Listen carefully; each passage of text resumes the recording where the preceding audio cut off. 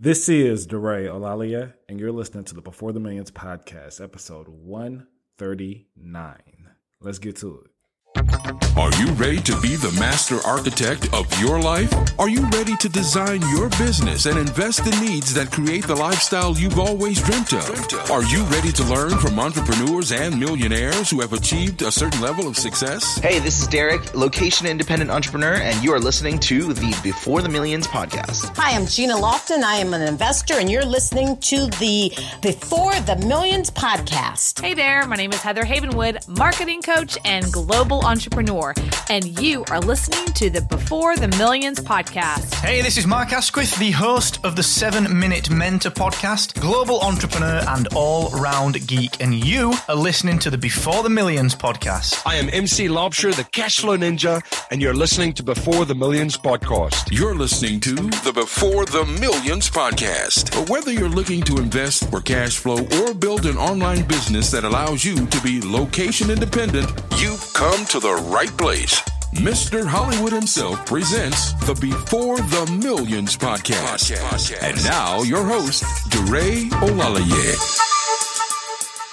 What it do, BTM tribe? Welcome to another episode, another installment of the Before the Millions podcast. I am your host, DeRay Olalaye, and I'm super excited to welcome today's guest, David Osborne, guys. David Osborne, the author of books that we've all come to know, like, and give out as gifts during this holiday season. I know I have.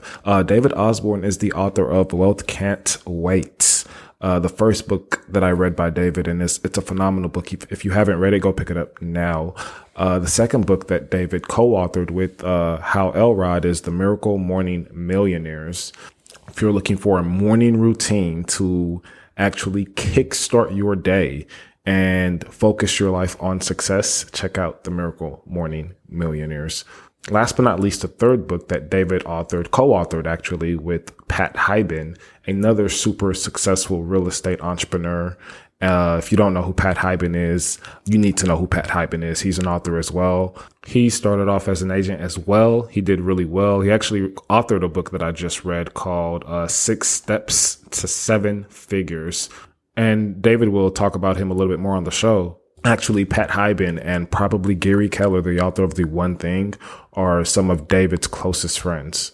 So David is surrounding himself with people that he aspires to be like, going back to his very last book, Tribe of Millionaires. Going back to David and Pat's relationship before they were authors, before they built billion-dollar businesses, they went to a conference and they got paired up as accountability partners, and they've been accountability partners for the better part of 20 plus years. And you can see how, because they've been able to hang with each other and learn from each other, how they both built businesses that have done billions in sales, and how they're both also authors of the books today that we read, we love, and we again give out as gifts. So evidently hanging around certain people, or the right people, can kind of propel where it is you're supposed to be in life. And that's the actual premise of his third book, Tribe of Millionaires. Its concepts and premises are a lot of what I based the Before the Millions Mastermind on, and I resonated with the book a lot. And now I'm glad to have David back on the show, because he has been on the show before. You guys just never heard that episode. Let's just say that there was some technical difficulty. But anyways, on today's show, we get a ton into David's life, how he's been able to co-author 3 different books, 3 best-selling books, and the 6th largest real estate brokerage in the world. They've done over 10 billion in sales. So we're going to get into how exactly he's been able to create his ultimate lifestyle design by authoring books and building businesses. If you guys have not yet subscribed to the show, go ahead and hit that subscribe button. Oh, by the way, if you're like, man, those books all sound amazing and I'm not going to buy all those books right now, money's kind of tight this Christmas season, I get it. Head over to beforethemillions.com/book. And that's going to send you to my Audible affiliate link, where you can listen to 2 audiobooks for free. So you can listen to 2 out of 3 of those books, and you just have to get 1. But I highly recommend that you read all 3. All right, let's get to the tip of the week, and then we will get to today's meat and potatoes. DeRay's tip of the week.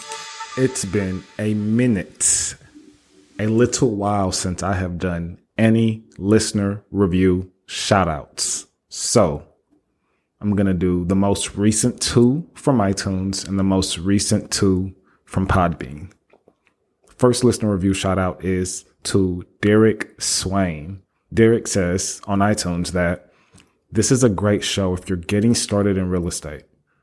No matter what I was concerned with or worried about, there was always a show or an episode that motivated me to do what was recommended. DeRay asked the exact questions that I would ask if I were in his position, and I love getting the information that I'm looking for listening to this show. Keep spreading the love and knowledge. Thanks, DeRay.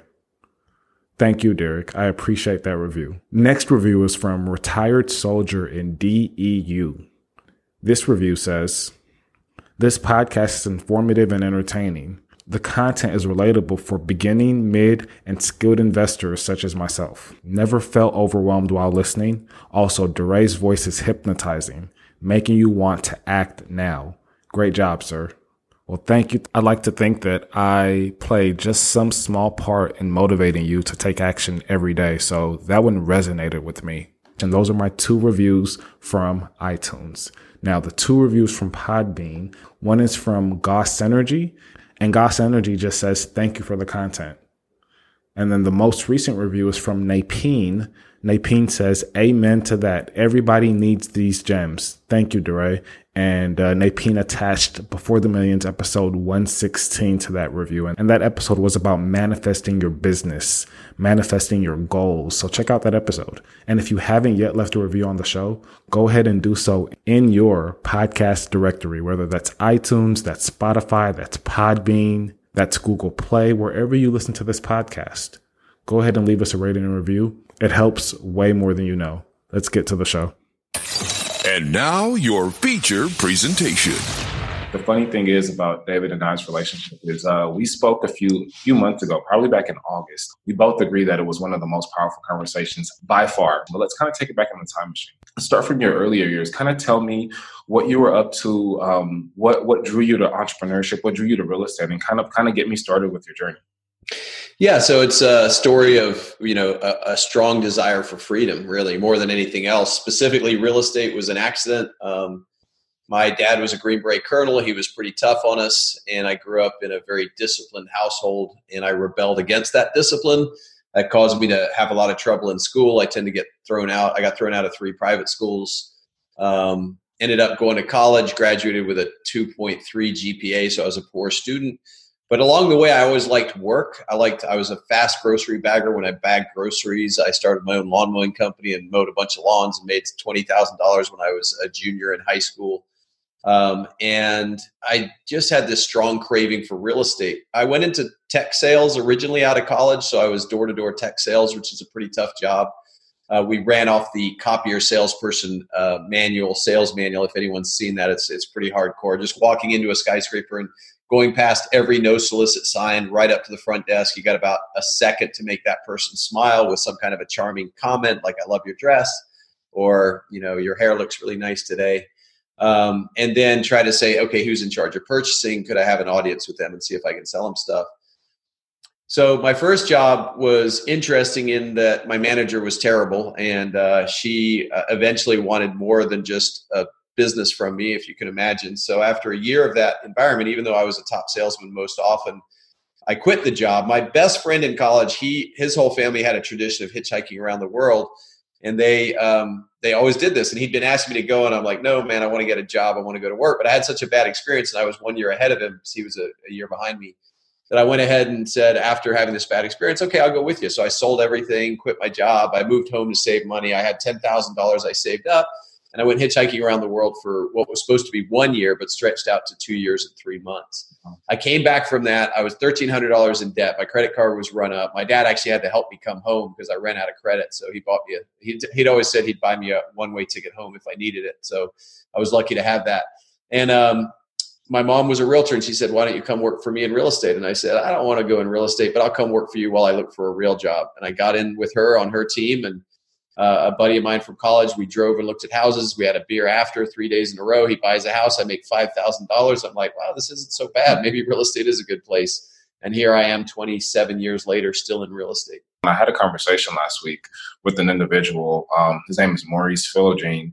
And we talked about we see the intersection between exposure and discontentment. As a child, I was exposed to a whole lot. I traveled the world because I was fortunate enough to have an entrepreneurial mom who knew that during the good times we get to see the world, and during the bad times we really, really locked down. And that exposure combined with my discontentment once I got to corporate America really, really, really had me focus and hone in on what was next for me, what I needed to change, and how I needed to build a life that I ultimately wanted. I know where your exposure kind of came from, that 2-year trip. I mean, I'm sure that kind of just broadened your horizons to what was possible, the types of people around the world, and really just change your perspective on maybe what you thought your life would be moving forward. So I understand when you come back and you've just been around the world for 2 years, you're looking for something. I'm thinking you're looking for a job that gives you flexibility, but you're also looking for something to really sink your teeth into. So I want to talk about the intersection between maybe your discontentment and the exposure that you had and why you became so entrepreneurial, why you started to build a company, and kind of walk me through that process. Well, like you, my mom was a huge influence in my life. She was a housewife for my dad in the military for his entire career. And then when he retired, she went to work and she got into real estate. And I think my dad always knew he had a wonderful wife, but he didn't know how good until there was an economic measure on her output, because she made more money within a couple of years annually than he'd ever made in 1 year. And I think eventually probably made more money in 10 years in her career than he'd made in 30 years in his. To his credit, he adjusted really well from being the colonel to being Althea's husband. He did a good job of that. He never gave up his manhood or any of that, but he for sure would help and support around the house. And he transitioned really well. He was super proud of her, and I admire him for that. Some guys are crazy. They don't like it when their wife makes more than them. I'm always like, man, I'd love it if my wife made more than me. It'd be awesome. But some guys struggle with that, but my dad didn't. I was also raised in Germany and England. So keep in mind, I'm a military family. So my dad was based in Germany and England. And you see immigrants coming over to America and crushing it on a regular basis. And I think I'm an American, but I'm partial immigrant because I was raised 13 years overseas. My mom's a Brit. And you just don't realize what you have over here until you've lived in Germany and England. And you realize, like in Germany, or let's say England. So England has the tax rate like we do of 50%. Well, it's higher than ours. But it starts at like $70,000. Like, so if you're making 70 grand, you're paying 50% to the government. There's more social services, sure, but and then there's 18% value added tax on all the stuff. So they make less money and everything's more expensive. It's just crazy over in most parts of the world. And then hitchhiking around the world for sure. What the part I didn't tell you about my story is when I first got back, I went back into high tech sales and I got a job with Novell Systems. And as I was filling out the paperwork, one of the forms was, if I thought of anything, dreamed of anything, created anything while I worked for them, even if it was on my own time, like literally if I had a dream and I created a product based on that dream, they would own the intellectual property. And I was filling out, I'd gone through all these interviews and I was filling out this form, and I just turned to the guy. I took the form to my manager, the guy that hired me, and I said, look, I can't work under these conditions. I've been hitchhiking around for 2 years. The idea that you're going to own me is not acceptable to me. So I quit my job before I even got it. Wow. And I felt liberated for like 12 hours or so. And then I woke up the next morning and I realized, like, I'm still dead broke. I don't have a job. And that's why I went to work for my mom. So that was kind of, you talked about how your viewpoint changes. I couldn't conceive of somebody owning my intellectual property, even though I didn't have any. So it was just kind of dumb in a way. But yeah. And then I think adventures just show you possibilities, right? So one thing I learned about hitchhiking around the world on $20 a day is, you can have as much fun being dirt poor at $20 a day. Of course, knowing I had a mom and dad to come home to, so I'm not in any way comparing myself to people that are just born dirt poor. But I didn't really have any money. At $20 a day is $7,000 a year. That's not a lot by anybody. But I still had an amazing time. We would camp. We would beg, we'd meet people who would let us come stay in their houses, do our laundry, feed us a good meal. We'd hitchhike on. We'd hitchhike in the back of trucks with crazy people in cars and buses that had holes in the floor that I got one that we got on the bus. We passed. There were seats right up at the front. We didn't know why. This was like somewhere in Zambia. And we were just like, oh, cool, front row seats. And we could see through the floor to the ground below. We sat there and we immediately both fell asleep. And then we got to our stop and the bus driver woke us up. And what we realized is the exhaust fumes were just coming right through that hole. And that's why no one was in those seats. And we both immediately passed out. If the guy hadn't woken us up, we'd have probably ridden the bus to wherever it was going. But he was kind enough to wake us up. So, I mean, all kinds of crazy experiences, and you just realize money isn't that important, right? It's important, especially when you don't have any, but if you have resources and tools, it's way more important. And so to this day, I still do an adventure vacation every year. And the reason I do that is to get those new resources and those new ideas and new perspectives and do things that scare me a little bit, like whitewater rafting down the Grand Canyon or mountain biking down the Downieville downhill, even though I'm not a very good mountain biker. And I do stuff like that. I put myself out there all the time to bring back those resources, because when you put yourself out there, you realize there's a lot more to life than just the 9 to 5 and watching football on Sunday and having a safe bubble of an environment. So yeah, for sure. All of that makes you not fit in anybody's box. And when you can't fit in anybody's box, the best thing is to create your own box. And that's why I became an entrepreneur. Walk us up until the point where you, in your business, where you decided to write your first book, and why you decided to write that book. Yeah, so I started off as an agent. I sold for 3 years. I was lucky enough to be at Keller Williams, which is a fast-growing company. And after 3 years of selling, one day I was driving down the street saying the same thing to the same person on the third client, exact same script. And I'm like, man, I could be a robot. I don't know why I'd be a human. The company was expanding at the time. Now, there's nothing wrong with scripts and dialogues, don't get me wrong, but there's a saying that I've always loved, that hard work isn't enough, because ants work hard and they're still ants. And my point from that was, I was working then, 80, 90 hours a week, and I was making good money, but I couldn't see an end that I wanted to live with. Like, the destiny of being a top salesperson was more money, more transactions, more work, maybe having a team. At the time, the company was growing really fast, and they gave me an opportunity to go open franchises in Dallas. So again, using mom's money, because I didn't have very much. And by the way, we didn't have much either. We were the middle of the middle class. Now, I realized, again, I'm not stupid. I had a lot of privilege being the middle of the middle class. My folks were obsessed with education, even though I didn't take it that seriously. They put me through college, whatever. So, back then, by the way, University of Texas was $2,000 a semester. That's a whole other subject. Why is college so expensive? So anyway, so I go start opening franchises, and that's where I built my passive income or my financial success. It was a lot of work, but today it's more passive, because I have an incredible partner I'm in business with that runs it. Then my dad got sick with cancer. So it's 2006. I've been running and gunning and working and, just driving my life as hard as I could. And then my dad got cancer, and I just moved back to Austin to take a high-paying job with corporate, the headquarters of Keller Williams. When he got cancer, pretty soon I realized this was probably going to kill him. He didn't realize it for a while. It took 3 years to kill him. He fought hard, but it was a bad lung cancer that kind of spread through his body. And when it got really bad in like 2008, I just kind of took time off. I was, for me, that's only working 20 hours a week. I wasn't not working, but it was way, way less than the 50, 60 I'd been doing. I'd come down from 80, 90 to 50, 60. And then I cut it down that last year. And I was sitting beside him, and I realized he was going to die, and I was like, wow, how sad he's going to die. And he's going to take all these stories with him, because my dad was a really good storyteller. And so I just thought, well, what if I died? What would I leave behind? And I realized I had a lot of ideas in my head, and I didn't have stories like he did. I wasn't as funny as he was, but I have a lot of business success. So that was the birth of Wealth Can't Wait. And that's why that book is my deepest love and was the hardest book I've ever written. It took me 7 years to finish it. Wow. What's the underlying message in Wealth Can't Wait? Yeah, Wealth Can't Wait should have been 5 books, really. But the idea is how to build wealth. Wealth is first and foremost a choice. That's part 1 of the book. So it's the choice. It's then the mindset. It's then the tools. It's then the strategies and the leverage of how to build a great business. And the last one is how to stay at the top once you've built something. So it's really a book in 5 sections. Each book could have been its own book. Wealth is a choice first and foremost, because if you don't choose it, you won't get it. And just like if you chose to be healthy, you would know what to do. Most people know how to build wealth. And that is that, you would go around the outside of the store, eat fruits, vegetables, work out, get some rest and all the rest of it. And the wealth's the same way, right? So then it's, okay, so now I've made the choice. What's the mindset I have to have? Like, don't be a victim, don't have a pity party. You can have a pity party, but make sure you end it pretty quickly. Surround yourself with amazing people, seek out mentors, listen to podcasts like this one, go to masterminds. That's the process. Like, once you've made the choice, you actually change more from the outside in than the inside out. And what I mean by that is you make the choice. I want to be successful. I want to be wealthy. And then the outside in stuff is the podcasts you listen to and the stuff you put into your brain to clean out all the old stuff, the books you read, and then the people you hang out with. And those will determine your success way more than anything you physically, personally could do. One of the first exercises that the individual in the Tribe of Millionaires, primary Ethan, yeah. One of the things that he did, or I think it was S had him do. So was it Simon?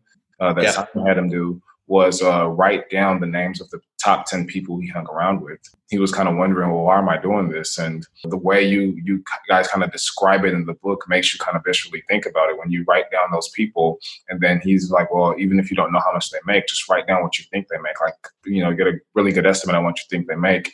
And then write down as well what you think you make. And then go back to that list of 10 people and add it up and divide it by 10. And Ethan was super shocked at how close, the amount of money that he made per year was to the medium amount that the entire group was making. And then I think he did the same exercise with even like exercising, right? Even like his how much he weighed and being physically fit. And you just saw pattern after pattern. Well, does the chicken come before the egg? Is it the fact that he hangs around these people? That's why he makes what he makes? Or does he make what he makes so he feels comfortable hanging with people who make around the same amount of money that he makes? And, I think just kind of going back to the premise of the book is just like, hey, like your tribe and, again, the Before the Millions, like the people here, this audience, we are tribe members as well. So we call each other a tribe. It's the Before the Millions tribe. So I love the wording that you used, was more of a tribal thing, because at the end of the day, your tribe, the people that you hang around, like this is what determines not even just success, but how you think, how you operate, everything that you do in life. Going back to Wealth Can't Wait, one of the last points that you made when it comes to you choosing wealth was the people that you surround yourself with. Like you said, not everybody comes from a privileged background. There are people who are less fortunate or are in less fortunate situations. There may be people listening to the podcast right now. They're like, David, Dre, like, I want to surround myself. Like I've written down a list of, 5 or 10 people that I hang out with that I know that I'm not achieving my highest potential. What can I do, or how do I even begin this process of being around the right people? What do you have to say to those people? Yeah, I think the first thing you do is you go join a mastermind or go to Tony Robbins, or, Jim Rohn was my favorite growing up, but he's passed on now. You just go to some of the events where the people that want to aspire are. And in the aspirational class, let's say there's, 300 million Americans and maybe 30 million are aspirational, let's say 10%, right? And then inside of that, you got contenders and pretenders and showboats and subtly successful guys. You got like the whole realm. But you want to go to the watering hole where they go, right? And the reason I found Tony Robbins so useful early in my career is I used to feel like I procrastinated and I wasn't focused and I had negative doubt and self-talk like that. And I think Tony's program is really good. But there are others too. I'm just going to use Tony as an example. It doesn't really matter where you go because the language of success is all the same. And successful people have learned it. That's why I can have a brother from another mother who's also successful. And when we get on a panel together, it sounds like we've grown up together thinking the same thoughts, but we haven't met before. And the reason is you go through suffering and pain to become successful. And when you get to the other side, you've figured out what works. So, like what works is, hire slow, fire fast is one of the things they say, right? So when you're first in the business, it's hard to fire people. You're like, this is a human. They've got a livelihood. But then when somebody not only do they fail, but they start undermining you and being negative about you and talking crap about you behind your back, you realize, I should have fired that guy a year ago.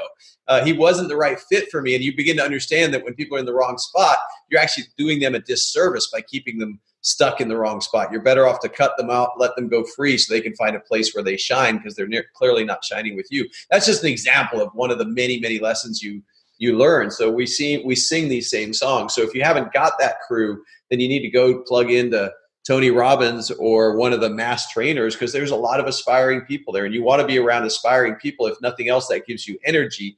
And then you want to hire around the smart aspiring people because there's a lot of dumb aspiring people too.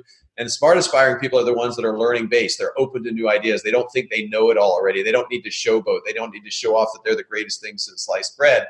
They come in humble and ready to learn because you can learn from everybody. You can learn from the janitor. You can learn from the CEO. There's so much to learn all the time. Some of it's what to do. Some of it's what not to do. But you want to come in humble and open to learning. And then you'll have to filter through that crowd to find those that are authentically looking to learn. And then I encourage you to get into a smaller mastermind like the one you offer at Before the Millions, maybe what we offer at Tribe of Millionaires. Or there's so many more out there. Henri Marcus, Joe Polish. There's like a million of them. They're all probably really good for you.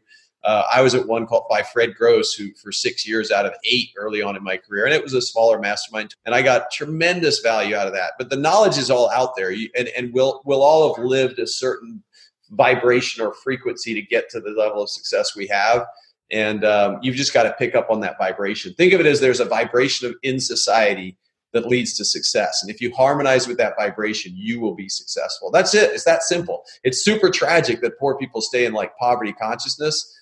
There's certainly a certain amount of that vibration you get access because your parents pushed you through education or pushed you through things. So yeah, there's for sure a unequal opportunity in society. But even then, if you're the poorest person, but you kind of harmonize yourself towards that vibration of success, which is taking action, being responsible, working hard, doing a good job, you will end up rising. It's impossible not to. But very few people choose to do it. Even people born in like great situations don't do it. I know a bunch of people that have every reason to be successful, maybe even some family members of mine that are just like so into victim consciousness and how hard life's been for them. And you're like, what are you talking about? Like, you've had a blessed life. I know it's been emotionally damaging. I know that the divorce was hard on you, but for crying out loud, some people, they got to eat like ramen every day for like their entire childhood, maybe get beat by their dads every day, maybe not even have a dad. So, there's so many like nuances in life, but if you get locked in on the victim conscious, you're 100% responsible for everything, however you act, not what was done to you, but whatever your choices are going forward from whatever happened to you. Does that make sense? Yeah, I love that. I'm currently reading a book by Deepak Chopra that's called the 7 Spiritual Laws of Success, and that's kind of what that book is predicated on. So I love that idea and that concept, and I truly believe it. You had this concept though in your book, Tribe of Millionaires, where a lot of the things that we're talking about masterminding. I think that that Ethan, he was at his first mastermind. He was in his first hot seat. We talked about this last night in my mastermind group, where Ethan was like, they were like, hey, okay, what's going on in your business? What's wrong in your business? And he was timid, he was shy, he was scared to kind of share. And eventually he just kind of blurted out, everything's going wrong, everything's not working. They probed a little bit more just to understand, again, this is what happens in real life masterminds. They probe a little bit more to understand the situation. Everybody has a different background. Everybody has a different opinion. Everybody has a different experience. Everybody's in a different place in life. So there's obviously a ton of different ideas flowing in each person's mind as Ethan is talking. So then it sounds like the groups of the tribe in itself, it kind of disperses into smaller groups. And those smaller groups are now talking about the problem that Ethan is facing. They're brainstorming. And David, as you and I talk and we talk off of each other, we're having ideas and thoughts and feelings and emotions that were based off of the last thing one of us said to the other one. So we're having new thoughts, we're having new ideas. There's something new that I want to say, something new that you want to say. So again, together, we're creating a conversation, a dialogue that wouldn't have happened if we weren't together. Like, I couldn't have this type of dialogue with myself. Like, I wouldn't give the type of response you would give. So you see, you're illustrating in those groups that all these people are having their ideas. And, Ethan gets, when he's like, Simon, what's going on? Like, why is nobody telling me their ideas? And he was just like, wait. Like, they're coming up with the best possible ideas in each group so that they can present 1, 2, or maybe 3 really good ideas to you. And that's what ended up happening because, again, your tribe, these people who have different experiences, they're all successful, right? But they've had many different experiences. They're able to kind of speak your language, right? Ethan was like, I don't think they will understand. Like, it takes me 10 years for me to explain this to my wife, but you guys are picking this up in like 30 seconds, So it was just really showing how powerful it can be to surround yourself with the right people. Back in March of 2018, I think we had on Diego Corzo, and I think he's in your tribe as well. So he's told his story on the podcast. So we have 100 episodes later, guys. Looks like David is going to be episode 139. So 100 episodes later, I want to hear Diego's story from your perspective, because I know he was also illustrated in that book as well. I heard it the other day. Well, in Think and Grow Rich, he talks about how the power of a mastermind, and if you have 2 or more people together, there's like a multiplication effect, right? So if you have 3 people discussing an idea, you have like 10 times the power of just one person wrestling with something, because there's a geometric accelerant on the quality of the ideas. So we do a lot of that. It's super fun to see how the breakthroughs people will have and how stuck we can be on our own individual journeys when we don't share. We think, well, I got to figure this out. I'm the one. I'm going to be the only guy. But that's not really how life works. The more you open up and the more you have the right people in your life, the more they can help you grow. Diego, to me, is, he's an amazing kid. I'm just so in love with that kid. He's a dreamer. So he comes here to when he's 8 years old. Imagine this. You grow up your whole time here. Like, who remembers when they were 8? I barely remember anything from being 8. I mean, He spends his entire time in the United States. He graduates high school. And I think he goes to college and he starts working on his college. And they're like, hey, can we see your driver's license or something? He's like, oh, yeah, I'll find it. I get it. So I don't know if he'd finished college or what, but he eventually finds out that he doesn't have a driver's license or doesn't have a social security number, isn't an American citizen, even though he's been here since he was 8. And he's been through the entire school system, but he can't work because he has no social security system. So the way he figures out around that is he creates an LLC and he rents himself to GM through the LLC so he can pay taxes legally. Wow. He can't get a driver's license, so he bicycles to work. Now, this is all in his early 20s. Then he gets into real estate and he gets, I think I met him, I don't know, it was a long time ago, maybe 7 years ago or something. And he starts investing in real estate and pretty soon the kid's financially free. So and by financially free, we define that as you have more income coming in from passive than you need to live. His living expenses are extremely low. No kids, just a single young kid. So, I think he's making $4,000-$5,000 a month passive. And he did that by acquiring, I want to say in the teens, in the units. Yep. And then just really low end ones too, a lot of $50,000 ones that rent for $800 a month, etc. And today I think he's still in his 20s and he's almost worth $1 million. And he's got passive income that exceeds his needs to live. And I mean, think about that. Like, think about that story, right? He also had a stutter as a kid. So he overcomes lack of citizenship. I think he's from Peru. Language issues. He's got still a slight bit of an accent, not much. He's obviously fluent in English. Used to stutter, didn't have a social security card, and yet he figured all that out to become financially free. So he's like the poster child of what's possible. He had every reason to think he couldn't do it, but he's done it. You're 100% right, and even his story is a remarkable one, guys. Again, go back then and listen to episode 39 or episode 40 of the Before the Millions podcast. And that's my interview with Diego. And ever since then, he's been a member of the tribe. He's been in our Facebook group. He's been active and kind of helping others as well, kind of progress through their journey. So I appreciate him as well. David, let's move on and let's talk about your lifestyle design. I know that today you've built companies and you have the ultimate lifestyle design that you've always wanted. Now we can kind of go back to Miracle Morning Millionaires and your part in that and why you think it's important for us to first and foremost know what we want out of life, know how we want our lifestyle to be designed, and then do things like, having a Miracle Morning every single morning to make sure that we ultimately get there. Well, it's an ongoing part of the journey, right? So you get better and better. Like there's two things we've all heard of a vicious cycle, and a vicious cycle is like, life's going okay, your wife divorces you, it costs you half your assets, then you get sick or something and you lose more money because you've been sick, and then your life just kind of goes downhill, right? We've all heard of that story. That's called a vicious cycle. But there's also a virtuous cycle. And if you get hooked into a virtuous cycle, it's about life getting like incrementally better every week, every month, every year. Sure, there's still ups and downs, but maybe you learn a little bit more. You listen to a couple podcasts, you find a good friend who's successful, you find a mentor that's successful, you start getting a little bit of success in sales, and then you start getting a little success through real estate investing.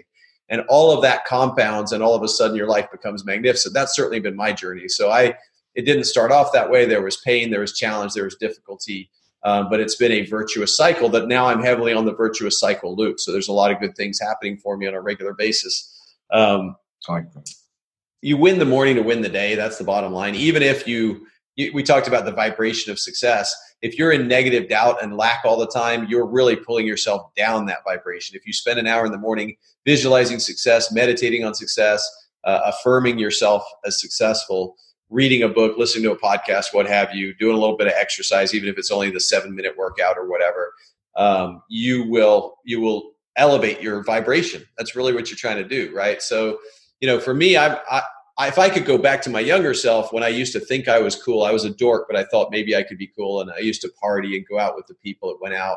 I regret all that today, not in a bad way. Like it was fun. It was my 20s. It was what you're supposed to do in your 20s. And it's supposed to, I probably did it in my 30s too, is what you're maybe not supposed to do in your 30s. But the reality now at my age at 52, like I go out, but not very often. Mostly I'm up early, 5:30. I get that quiet time in the morning. My wife's usually asleep beside me, so I'll do 3 of the steps there: silence, affirmations, and meditation or prayer. A lot of times I just drop into prayer because I still struggle with meditation. Affirmations is like, today's going to be an amazing day. I'll be a great husband, great father, great businessman. Visualization, if I have a big appointment, I'll usually see myself walking into that appointment. If it's in a room I know, I'll visualize the room and just see it going incredibly well, see me walking out with abundance and success. And I just do all that to set up my day. Like, I think there's an energy in it, and there's an energetic projection you can push through your day that brings you positive energy. So that's my morning. Then I go to my library usually, and I sit there and I read. I only just got a library this year, which I've always wanted. And now I have one at 52. I'm super stoked about it. So I sit in my window chair in the library. I read, I journal. One thing I've noticed about successful people is they're super purposeful. Like, you want to be successful, DeRay, just be massively purposeful. And I developed that from a procrastinating youth, who felt like I didn't have focus and felt like I was a bit ADD, to even where I was called by one guy a rocket ship without a pilot. So I had a lot of energy, but no focus. To today, I'm laser-like focused. And the reason I'm laser-like focused is I'm very clear on my goals, and I'll hold up for your camera. Like, that's my goal plan. The yellow highlighted ones are completed. So I'm only looking at my white ones at the moment. What kind of journal is that? What kind of book is that? I change journals all the time. This is actually the bullet journal from the Atomic Habits guy. I thought I'd give it a try. Normally I use slightly smaller journals. How do you this one? I like it. I mean, I like them all, but this one has some tools that I haven't fully used yet. It's got a way to create new habits in the back. And I tried it, but I failed on keeping up with it. I procrastinated or whatever. I have my system which works pretty good for me. Yeah. I like the fact that it's got dots, so I can draw diagrams and stuff on it. So it's kind of interesting. It doesn't have lines. It just has like grid dots. Oh yeah. I like that. Is that a 90-day journal? No, I use this for a year. I mean, it's about 200 pages. But I also have a work journal. So I have a work journal here, and then I have a personal journal here. Got it. These are the two things you'll see me hoisting around with me everywhere I go. So now that we're at the end of the year, David, how do you plan for 2020? There's the beginning of it. I'm already doing it, right? I'm not a hypocrite. So there you can see my 2020 journal ideas. A lot of them are carryovers. So I work out 240 times a year, so I just carry that over. Some people don't have to score that one. They're just natural worker outers, but I wasn't an athlete or anything like that. So, but I love it. I absolutely love it. 100 Peloton. I added one this year. I want to buy a sauna. So I do a sauna 50 times. They got a lot of studies around the health benefits of a sauna. Read 40 books. That's a carryover from every year. I used to do one epic family vacation every year. This year I've changed it to 2 epic family vacations where we go to the Grand Canyon or we do something impressive, go to, Disneyland or something like that. Those are all kind of repeats. Non-repeats would be, I'm going to try 100 days vegetarian next year. I haven't done that before, but I'm trying to back off the meat. The first time this year I did 100 days no alcohol. I'm going to try to up that to 150 days no alcohol next year. And again, what I was talking about earlier, when I was young and I drank too much and I tried to stay up with the people, like, that was just dumb. In hindsight, I didn't really enjoy it as much as I thought at the time. I was kind of trying to find something, status or being important or a tribe, maybe fellowship. And none of that really is legit. It's not like authentic. Like I got more fellowship now with people that are family people. I got kids. They've got kids. We're trying to raise our kids in the correct environment and through the tribe than I ever had back then. So again, I don't regret it because you have to do the wrong thing to learn the right thing. But today I'm much more focused on my life, my purpose, my family. And so that would mean, going through that morning routine, doing some exercise. I'm into the Peloton now. The commercial didn't tick me off, so I do the Peloton. Giving away a certain amount of money is very important to me. Random acts of kindness are very important to me. I do random stuff. Like the other day, I just bought a girl coffee at a coffee shop in London. And she literally said to me, like, there's only 3 of us, my wife and I and her in the coffee shop. So as I went to pay, I'm like, I'll pay for hers too. And she's like, wow, that's so nice. I had such a bad morning and you just switched the energy of the day. So even though it's only like a $5 coffee, which isn't a significant amount, the act of doing it, that girl had a bad day and now she has it's plussed it, right? Like $5 makes she's a winner from whatever had made her. I think it was traffic or something getting to work in the morning. So, and all of that goes back to energy, generosity. I think generosity creates a higher vibration. Yes. I think service creates a higher vibration. So all you're trying to do is elevate your vibration to elevate your life. But so I go to a nice coffee shop, I take my journal and I just start free flowing ideas. What do I want to do in 2020? How cool 2020 is, like perfect vision. And it's the year that's about to come up. And I start scribbling and I'm doing it all the time. In fact, I thought of one the other day, Let's hear it.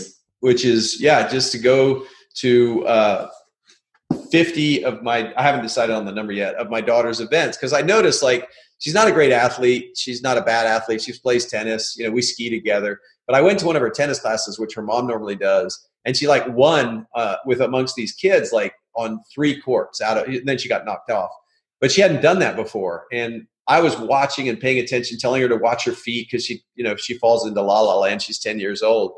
And I just thought, and then I had to leave a half hour before the class ended. And then she told me, when you left, I kind of went bad again. And I'm thinking there's like such a strong message in there for what it means to be a dad. I need to make more of an effort. I thought, well, mom's going, we're good. We have representation, but I think I need to go because I talk to her more. Her mom just sits there and says, great shot, Mom, Bella. I'm like, watch your feet, think about your feet. Just think, and I'm very friendly about it. I'm not trying to be one of those overbearing dads. Like I'm not trying to be a butthead, but so that was one that struck me was, hey, go to Bella's, like her events, like show up more. And I'm kind of embarrassed that I hadn't thought of that before. I thought you had to go to the big events when they're in a tournament or something, but actually I think I should go to all the little events too. So I'm going to increase that a bunch. And then another one is to putt 50 times. Like I love golf. That's one of my things. It's a stupid, none of your listeners should take up golf. It's a terrible hobby, but I'm addicted. So I thought, okay, what if I putt 100 times 100 days? Like that would probably make me a better putter, right? So that's one of my goals next year is to have 100 days where I putt. And I've gotten really good at like striking things off Roman numeral style when I'm tracking my goals. Nice. So yeah, that's it. It's just like, I'm super stoked about my year because I've developed over 27 years, this accountability and transparency around my goals. And that's what we do a lot of in the tribe as well. I've gotten to where I get a lot of my goals done. When I started, I probably got 20, 30% done. But now I'm at like 70, 80, maybe even some years, 85% of my goals. So I know if I write down 20 really cool things, I'm going to get 16 of them. That's super inspiring, right? Because of years of discipline and years of application. So when I'm creating in creation mode, I'm super excited. And you know what? It's because I got that time back that I used to spend going out and drinking and thinking I was being cool and doing all kinds of stupid stuff that really didn't serve me. I got all that time back. I wake up more rested because now I'm going to bed at 9:30 to 10:30, somewhere in there. So it's opened up so much more opportunity for me to create what I want with my family and my friends and my relationships and contributions. So yeah, I'm just a huge believer of setting goals. And winners people winning in life are usually purposeful. There's a saying, if you want something done, give it to a busy person. And you're like, well, that's counterintuitive. If they're busy, why would you give them something else to do? And the reason is busy people have figured out a productivity system where they get stuff done. Yeah. And so, so I've got that going and I could fit all kinds of stuff in and I'm stoked to continue to develop that sort of purposeful way of living on the game plan and only choosing things that inspire me because things that inspire me also give me energy, right? So if something's dead to me, I just cross it off. My goal setting is not a prison. It's a living, breathing document. If something doesn't work for me and I can tell, I just cross it off. But what's not okay is to have something on there that you said you were going to do and then just not do it all year because then you're really just telling your inner self not to take yourself seriously. So my goals are an engaged, living, constitutional document with myself. Tell me about how you met Pat Hiban. Yeah, so in this seminar I was telling you about early on where there was 30 people, I'd gone to the Tony Robbins, I'd learned to like transform the negative into the positive and all that stuff. And walked on fire. And then I looked for a smaller group and I met this coach, a rabbi guy called Dr. Fred Gross. And he'd been a rabbi, he was a psychiatrist, and he was now a business coach. And he said in that group, find one guy in this room and you're going to hold that guy accountable, and he'll find one person and you're going to hold him accountable for the length of this, this seminar, this mastermind, which was 1 year at a time. I did it for 6 of 8 years. So I looked across the room and I saw a young man. He and I were the youngest two in the group. So I just kind of gave him the man nod. He gave me the man nod. And we became brothers and we started holding each other accountable. And I was super lucky because he was like the number one RE/MAX agent in the country, the number one Keller Williams agent after he joined Keller Williams. And he was just really locked into accountability. And we held each other accountable for years and years and years. And our relationship was not one built on a friendship. It was built on accountability that became a friendship. So he's now one of the closest people to me in the world. But we probably wouldn't have been friends if we hadn't met in this environment. He's like a frat boy. I'm kind of a dork. He was from a different environment, just like drink beer, crush it. I'm a wine drinker. He's a beer drinker. So all these differences. But one thing we both had was a hunger for success and a hunger for things to be different. And we held each other accountable for many years. And I was super lucky that he also has like a twisted idea of accountability. He loves to kick you in the teeth when you don't when you fall short. He's hard on you, which is what this relationship was about. An accountability partner is not someone that just says, oh, that's okay. I know you didn't do what you said you're going to do. It'll be fine. You'll do it next time. That's not what you're looking for. You're looking for a guy that say, hey, you're going to be a loser. You're going to be a winner. If you're going to do what you say you're going to do, you're going to win. If you don't do what you said you're going to do, you're going to lose. What's your choice? Right now, you're acting like a loser. What's your choice? Like, that's what you need. You need somebody who kicks you in the butt a little bit. They say a coach is somebody who makes you do what you don't want to do so you can become who you do want to become. And Pat was that for me for years. I think about, your 6 effects that you guys have, and you just covered like 3 of them, right? Like, he was your accountability partner. You have the accountability effect where like your responsibility to others is the world's most powerful force. You have the authenticity effect, which is, again, him being real, you being real, being like, hey, like, this is what you said you were going to do, now go do it. You have the influence effect, which, again, your destiny is shaped by those around you. And then you have these other 3 effects. And I want to talk about those. What is the multiplier effect? So the multiplier effect is what we talked about. When you do a mastermind, if there's like 3 guys giving you ideas and thinking through your business plan, you get 10x the value of those 3 people. So because they all come from different perspectives, and business is fundamentally the same. You have clients that create revenue for you that you have to serve and take care of. And then you have to manage a process and a leverage system that enables you to make a profit based on the service to those clients. I mean, that's almost every business ever. And so even though they may not know your particular business, the multiplication effect is, oh, that guy's really good at hiring. That guy's really good at managing a budget and a P&L. And if you don't have either of those, boom, you get both of them and your business multiplies. I love that. What about the purpose effect? Yeah, the purpose effect is simply that, if you're around, you must become purposeful. That's it. That's the number one thing. And so if you're around, what's the best way to become purposeful? You'd say, oh, well, read my goals, study my goals. Yeah, all of that helps. But the number one way to become more purposeful is to hang around with purposeful people. And then it becomes like this positive feedback. If no one has goals and dreams, if you live with people in an environment where no one has dreams, the chance of you having dreams is extremely low. If it's just normal for you to be around people that are like, yeah, here's my dream. My dream is 100 million in net worth, give away 50 million, be financially free by the time I'm 30. If everyone around you has dreams, the odds are you're going to have a dream and a goal and a purpose. So the purpose effect is how we use purpose to pull ourselves into a brighter future. I love that. And last but not least, the connection effect. Your life will be measured by the quality of your relationships. Yeah, I mean, I'm in a group called Tiger 21. It's a high net worth investing group. It's $30,000 a year to be a part of it. And you have to have a certain net worth to get in it. And I mean, I'm just looking. So what's great about that group is not that we're just a bunch of rich stiffs like meeting to learn about life, is that when they go to raise money from that group, it's impactful. Like we raised, $4 million in Dallas in one weekend to build a giant like after school program for this high school that had troubled kids, and it's just like astonishing when you have the right relationships and the right connections and you deepen those relationships and you get authentic with them. The payoff is huge. It's like I said with my daughter, like just pouring into my daughter now. I don't get a second chance at that. And my son, who's 3, and then just making sure you have real authentic relationships. Because at the end of the day, when you're at your funeral, the acquaintances aren't going to be there. It's the authentic relationships with people you built. And those people will care about you based on the direct correlation of, the impact you've had on them in their lives. You are listening to the Before the Millions.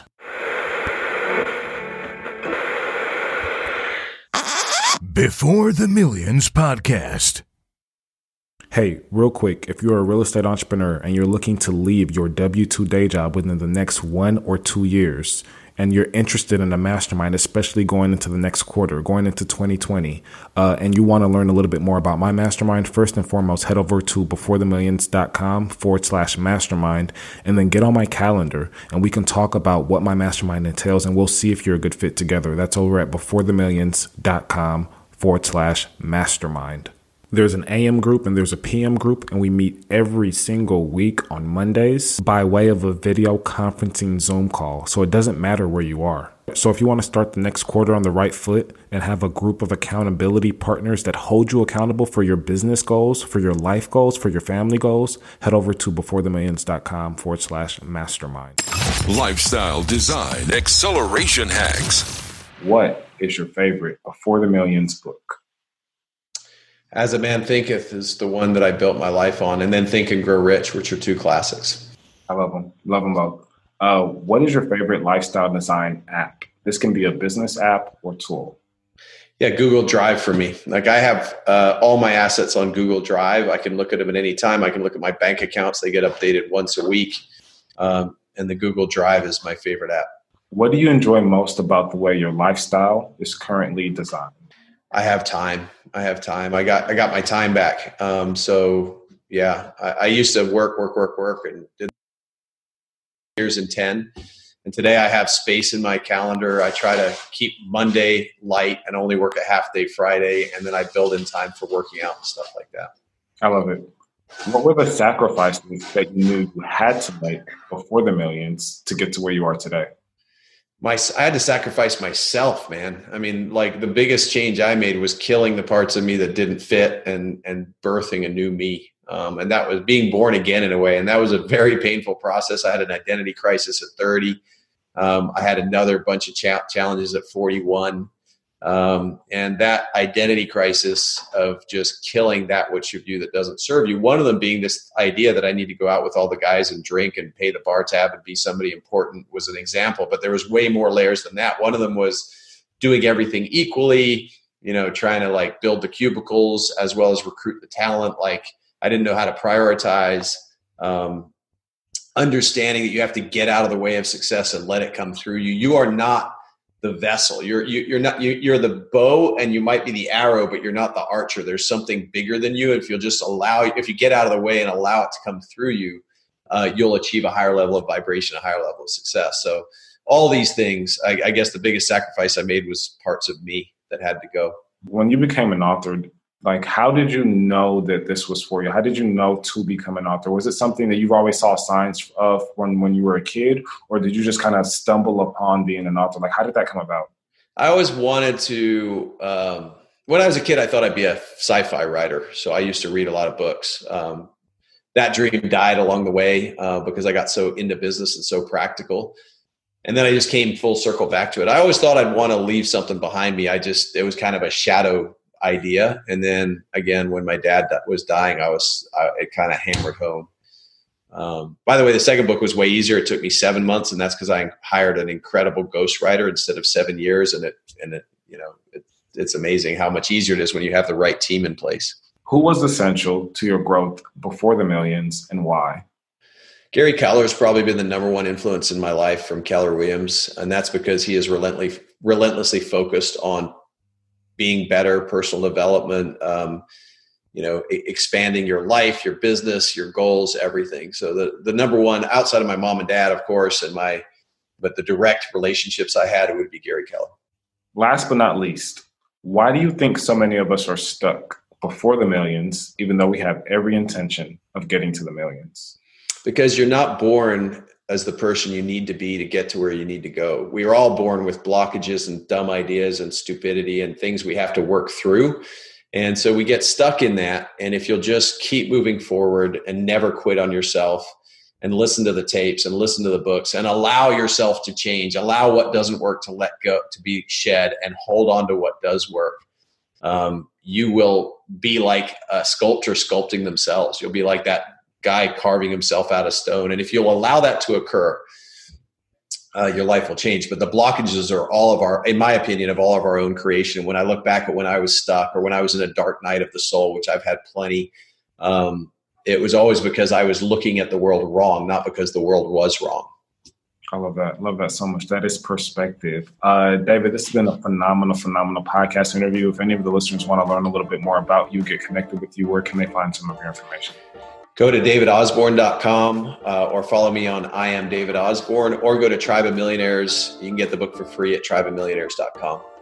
I highly, highly recommend that you pick up that book. Again, it's a book that I recently read. I read it on Sunday, actually, because my mastermind member recommended it to me on Saturday. And he was like, we got to talk about this Monday. We have so many ideas in here. So guys, go pick up that book ASAP. David, I love it. And we will talk to you very, very soon. Thanks, DeRay.